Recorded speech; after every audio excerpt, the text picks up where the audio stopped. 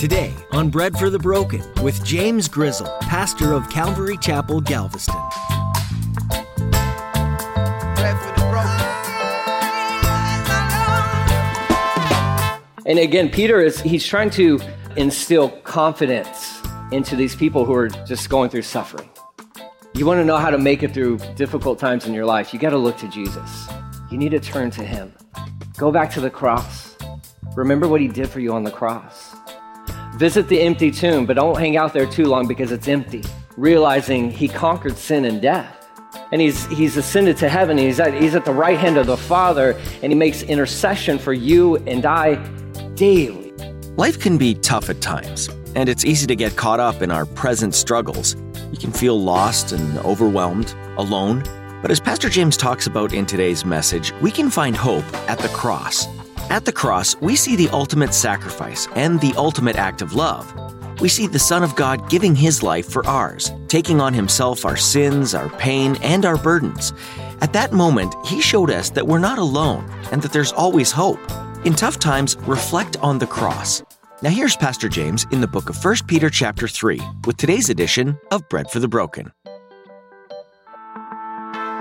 We need bread for the broken. Give some bread to the broken. We need hope for the hopeless. Give some hope to the hopeless. Bread for the broken. Turn your Bibles, 1 Peter chapter 3. We got a fun little portion of scripture to go through. As you're turning there, let me illustrate this kind of in one sense with this historical story. Back in the summer of 1815, there was a battle that was won, okay?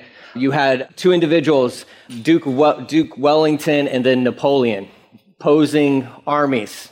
Napoleon was just unbeatable, just absolutely unbeatable, conquering anything, anywhere, and all types, just going around decimating any army that dared to oppose him, until he met up with Wellington. And Wellington overcame a formidable foe in Napoleon. Now, that's a great story in and of itself, but what makes the story very fascinating and very apropos to where we're going to be in the text today is that how the message was relayed back to the people in London. Okay, because it's 1815. Obviously, I don't have to tell you this. No phones, nothing like that. So they had to communicate by way of like almost a relay system. Ships would sail back, and then they would display the message to a man who was positioned on a mountain, and he would look for the ships. He'd be watching the sea at all times. And then the ship was coming, and it had a message, a proclamation, and it said, Wellington defeated. And because it's London, it's England, it's foggy, the fog had covered up the rest of the message.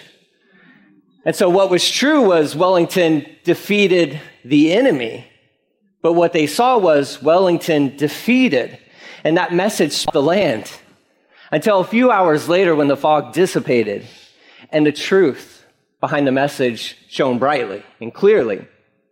But all of London was downcast, because as far as they knew, their chief warrior, so to speak, had just lost the battle. But then the truth came hours later. No, Wellington defeated the enemy, and celebration erupted everywhere. In Christianity, and with the specific passage we're going through today, there was a day where it seemed like the message that was communicated to all was Jesus defeated. When he died on that cross and when he was buried in the tomb. What the disciples at that time and most of the world at that time didn't realize, the message was never finished. Because just, hours later, so to speak, it cleared and it says, no, Jesus defeated the enemy. Jesus defeated the enemy. That is the whole point to this portion of scripture that we're about to go through, verses 18 through 22. So look at it. I'm going to throw you a curveball this morning. I'm going to teach normally I'm teaching from New Living Translation. I love that translation. I think it's a great one.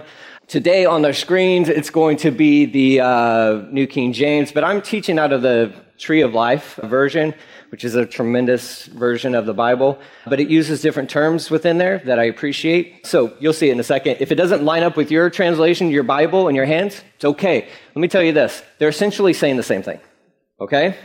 No need to go running out of the room, screaming and yelling, or throwing things at me.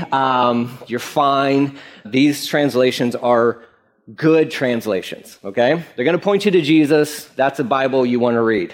Any Bible that points you to Jesus and his death, burial, and resurrection and all that good stuff, that's where we want to stay at. But verse 18, it says, for Messiah once suffered for sins also. All right, so we'll pause right there because just to understand the tremendous magnitude of that statement, you need to go back into verse 17. It says, for it's better to suffer for doing good, if it is God's will, than for doing evil. And so Peter is throwing this out there to a church, to a group of people who are experiencing suffering. And that suffering is going to be elevated to degrees that mankind hadn't quite known at this point in time in history. So Peter is communicating to people who were going through suffering.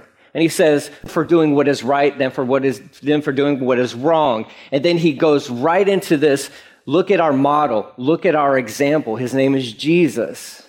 That's where verse 18 says, for Messiah, for the Christ, for Jesus, Yeshua, whatever that's who we're talking about.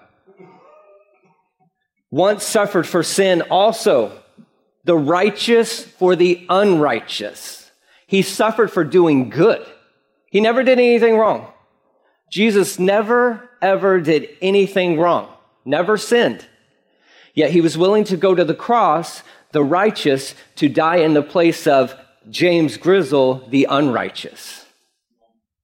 Okay? Sinless, perfect sacrifice for me, full of sin, born a sinner. He's our model. So if you're going through suffering, look to Jesus. Look to Christ. It says he did this, sins, he suffered for sins also, the righteous for the unrighteous, in order to bring you to God. So he came, he died on the cross. I mean, this is the gospel in a nutshell right here. This is the gospel. He came, he lived, he died, was buried, rose again. Now he's ascended, seated at the right hand of the Father, just so that you could have access to the Father.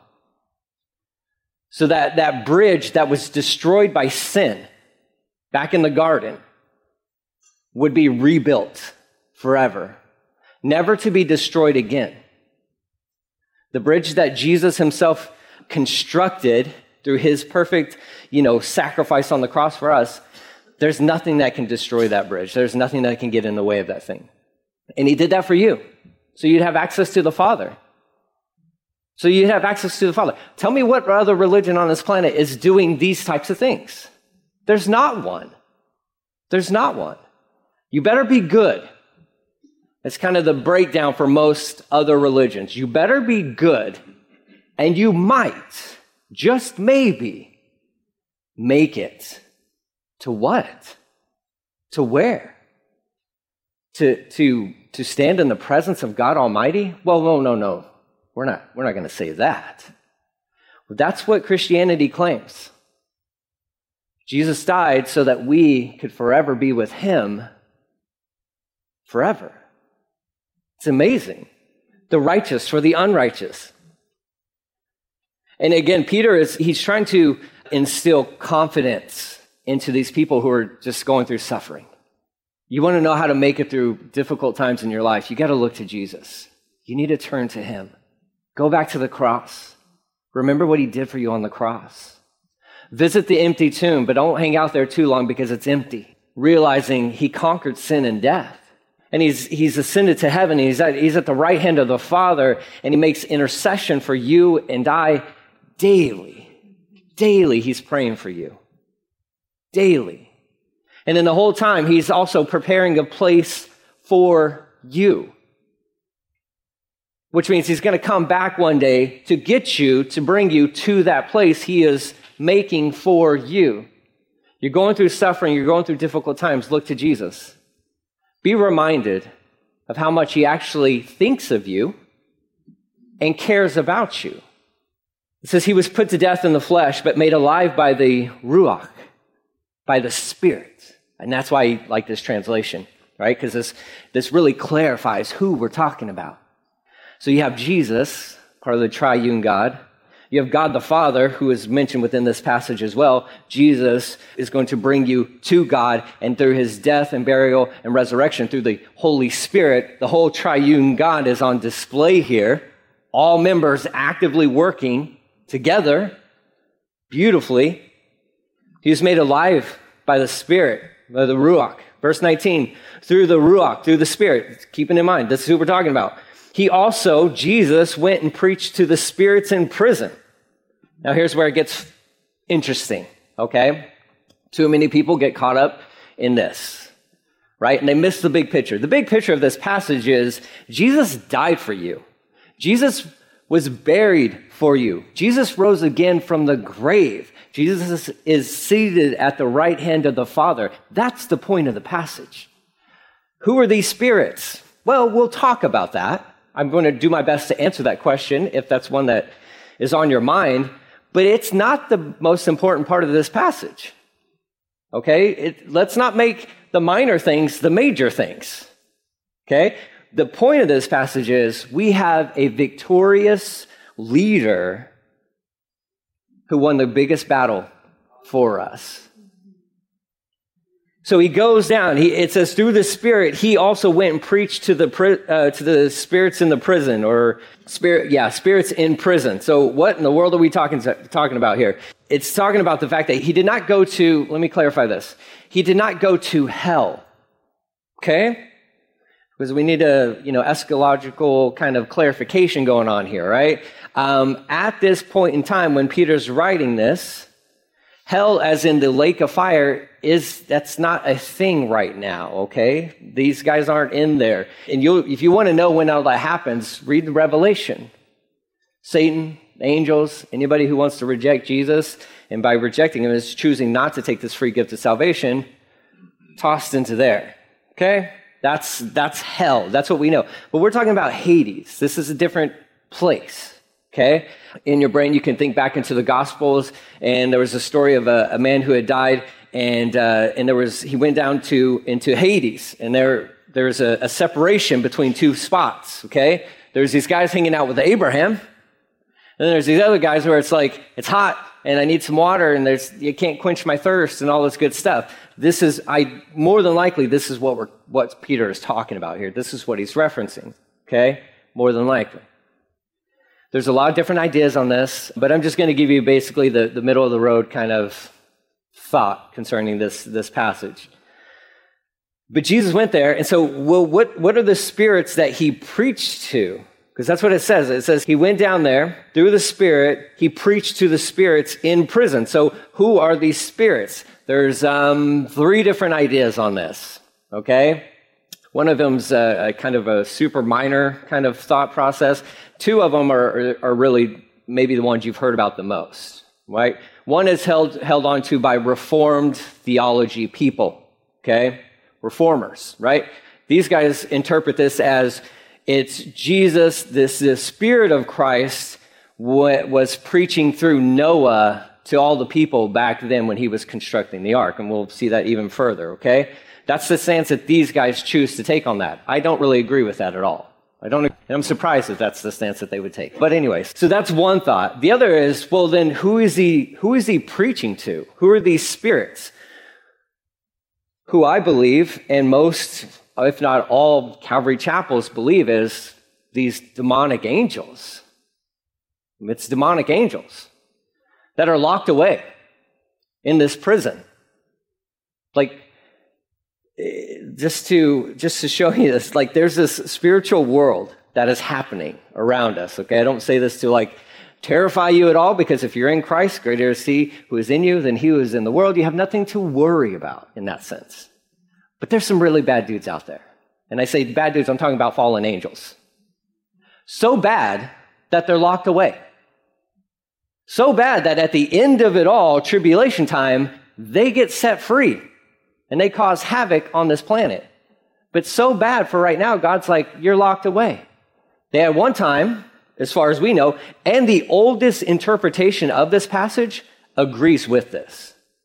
Like, people in Peter's day, when he was writing this letter, all held fast to this viewpoint, that these were the angels from Genesis chapter 6, the sons of God, okay? And there's different viewpoints on that. We could spend all day talking about this fun stuff, but we're not going to, because the point is, I believe it's these fallen angels, these demons, and they're locked away, but ultimately, I don't really care because they're defeated, okay? Minor issue, so to speak. Fun to read about and study, and you can go down all sorts of rabbit holes, researching this. I don't really recommend doing like a YouTube search on this thing because you're going to end up with wild stuff, okay? Don't waste your time. If you want a solid adventure digging into this, well, just stay within the pages of the Bible. It's safer that way. So he goes down to the spirit, or goes down to this prison to preach to these spirits. And I had to put down some notes here just to help keep me focused in one sense. But the spirits in prison, more than likely, demonic spirits, okay? And so why? Why would he go down in there and to preach to them? Now, I do want you to understand that term preach does not mean evangelize, okay? He doesn't share the gospel with angels trapped up in prison, okay? Because that's the other thought is, well, they're not spirits, isn't angels, it's souls, and he goes down and preaches the gospel to these people who are down there to give them a second chance at salvation. You don't find that anywhere in the scriptures. Nowhere. But there are people who will fast to that viewpoint, that these spirits they're people, he's given them the gospel and all that good stuff.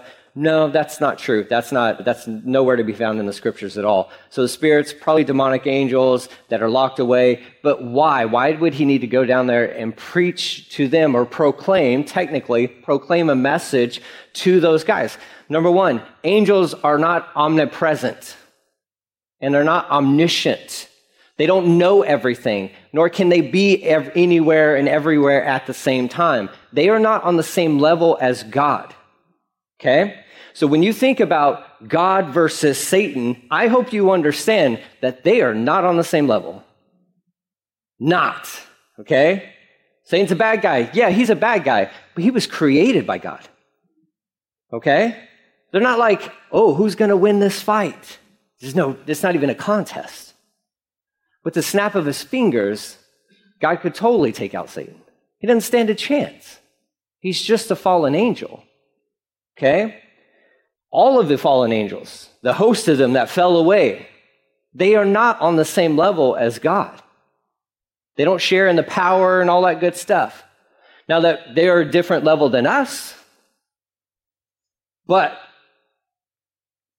Jesus goes down there, and I believe the message that he shares with these fallen angels is game over. Game over. You lose. You lost. You lost. It's over.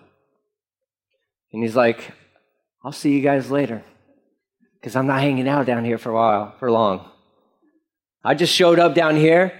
In some other verses talks about taking captivity captive with him, right? That's when maybe that whole region or that area, that's no more. And Jesus took those from Abraham's bosom with him, okay?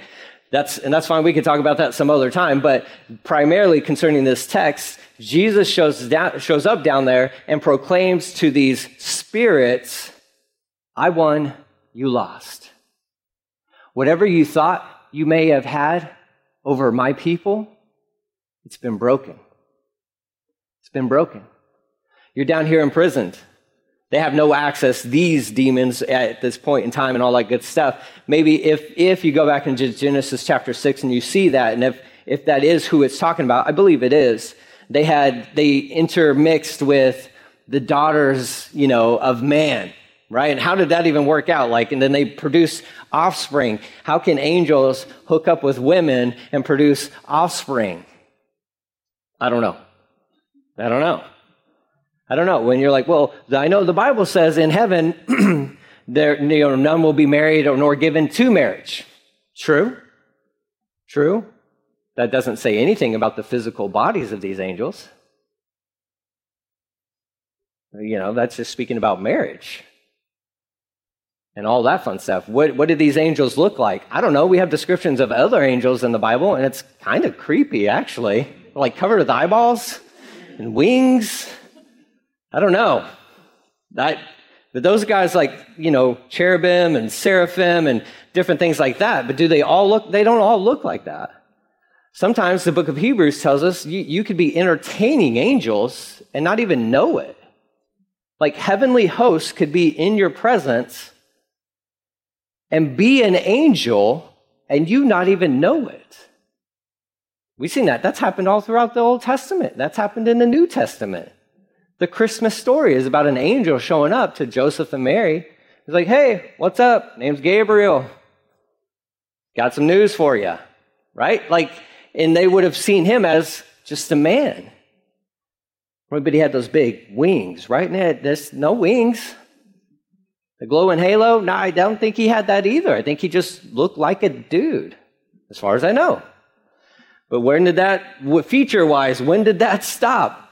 I don't know. I have no idea. All I know is somehow the sons of God, and I don't believe that's the, reference to the superior race of humans and all that stuff. I don't believe that. I think it is these angels somehow figured out a way to hook up with some of the daughters and produce these offspring that were real. How did that happen? I don't know. Watch a YouTube video, I guess. I don't know. Don't do that. Who knows what you'll come up with then. All I know is that what Genesis 6 represents is depravity and wickedness. Okay? And whatever happened and all that good stuff, it was bad, and it was so bad that God was going to send a flood to wash the whole thing clean. So whatever it was sinful, it was wicked, it was anti-God.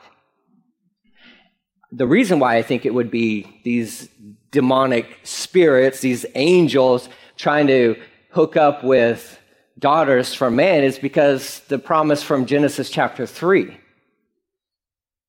When God had confronted Adam and Eve, but it also in that confrontation with them had let them know a salvation would come from you. The rescue plan would come from your lineage. So if I was the enemy, what would I try to attack? I would try to attack humanity to disrupt that or keep the Messiah from ever being able to be born. All right, so that's why I think in Genesis 6, you got this demonic thing going on there between these fallen angels and these women, because I think they're trying to mess up the genealogical thing. Didn't work. Flood happens, somehow or another, those dudes get locked up as far as we understand. They're put away. They're not able to be set free. But if they're put away and locked up in some sort of prison, they have no awareness, as far as we would know, that Jesus has just died on the cross as a perfect sacrifice until Jesus shows up. And they would know who he is because demons know who Jesus is. And they know who he is. Not just oh, you're Jesus of Nazareth. No, you're Jesus the Christ, the Messiah. They know that. They know that. Sometimes demons' theology is better than our theology. They know a lot about the Bible. They know a lot about Jesus. The hopeless, bread for the broken. You've been listening to Bread for the Broken with Pastor James Grizzle. Pastor James is going through the New Testament letter written by the Apostle Peter. 1 Peter is a book full of empowering statements made from someone who knew firsthand what it was like to believe in Jesus and to face enemies of all kinds. Much of Peter's message is reminding us that although we might face fiery trials, in the end, God will lift us up for being faithful to Him. Once again, Peter knew what it was like to suffer. He himself had once denied that he even knew Jesus. Surely there was a turmoil within him during those hours of denial. But he went on to be a spiritual pillar as the Christian church was birthed. We trust that as you're listening to these messages from 1 Peter, that you're being strengthened in your own walk and faith with the Lord.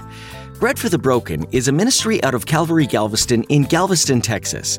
We're a group of people of all ages, coming together to magnify Jesus and find hope and new life in Him. We'd love to have you come join us for a Sunday morning service, or we have a Thursday evening service too. You can find out more on our website, breadforthebroken.com. While you're there, if the Spirit leads you, there's a link to where you can support this ministry in a financial way. We're grateful for any support as we strive to spread the light of the gospel in a dark world. Well, that's all the time that we have for today, but we'll be back again next time in the book of 1 Peter. Pastor James is looking forward to sharing more with you here on Bread for the Broken. Let me paint the picture of you.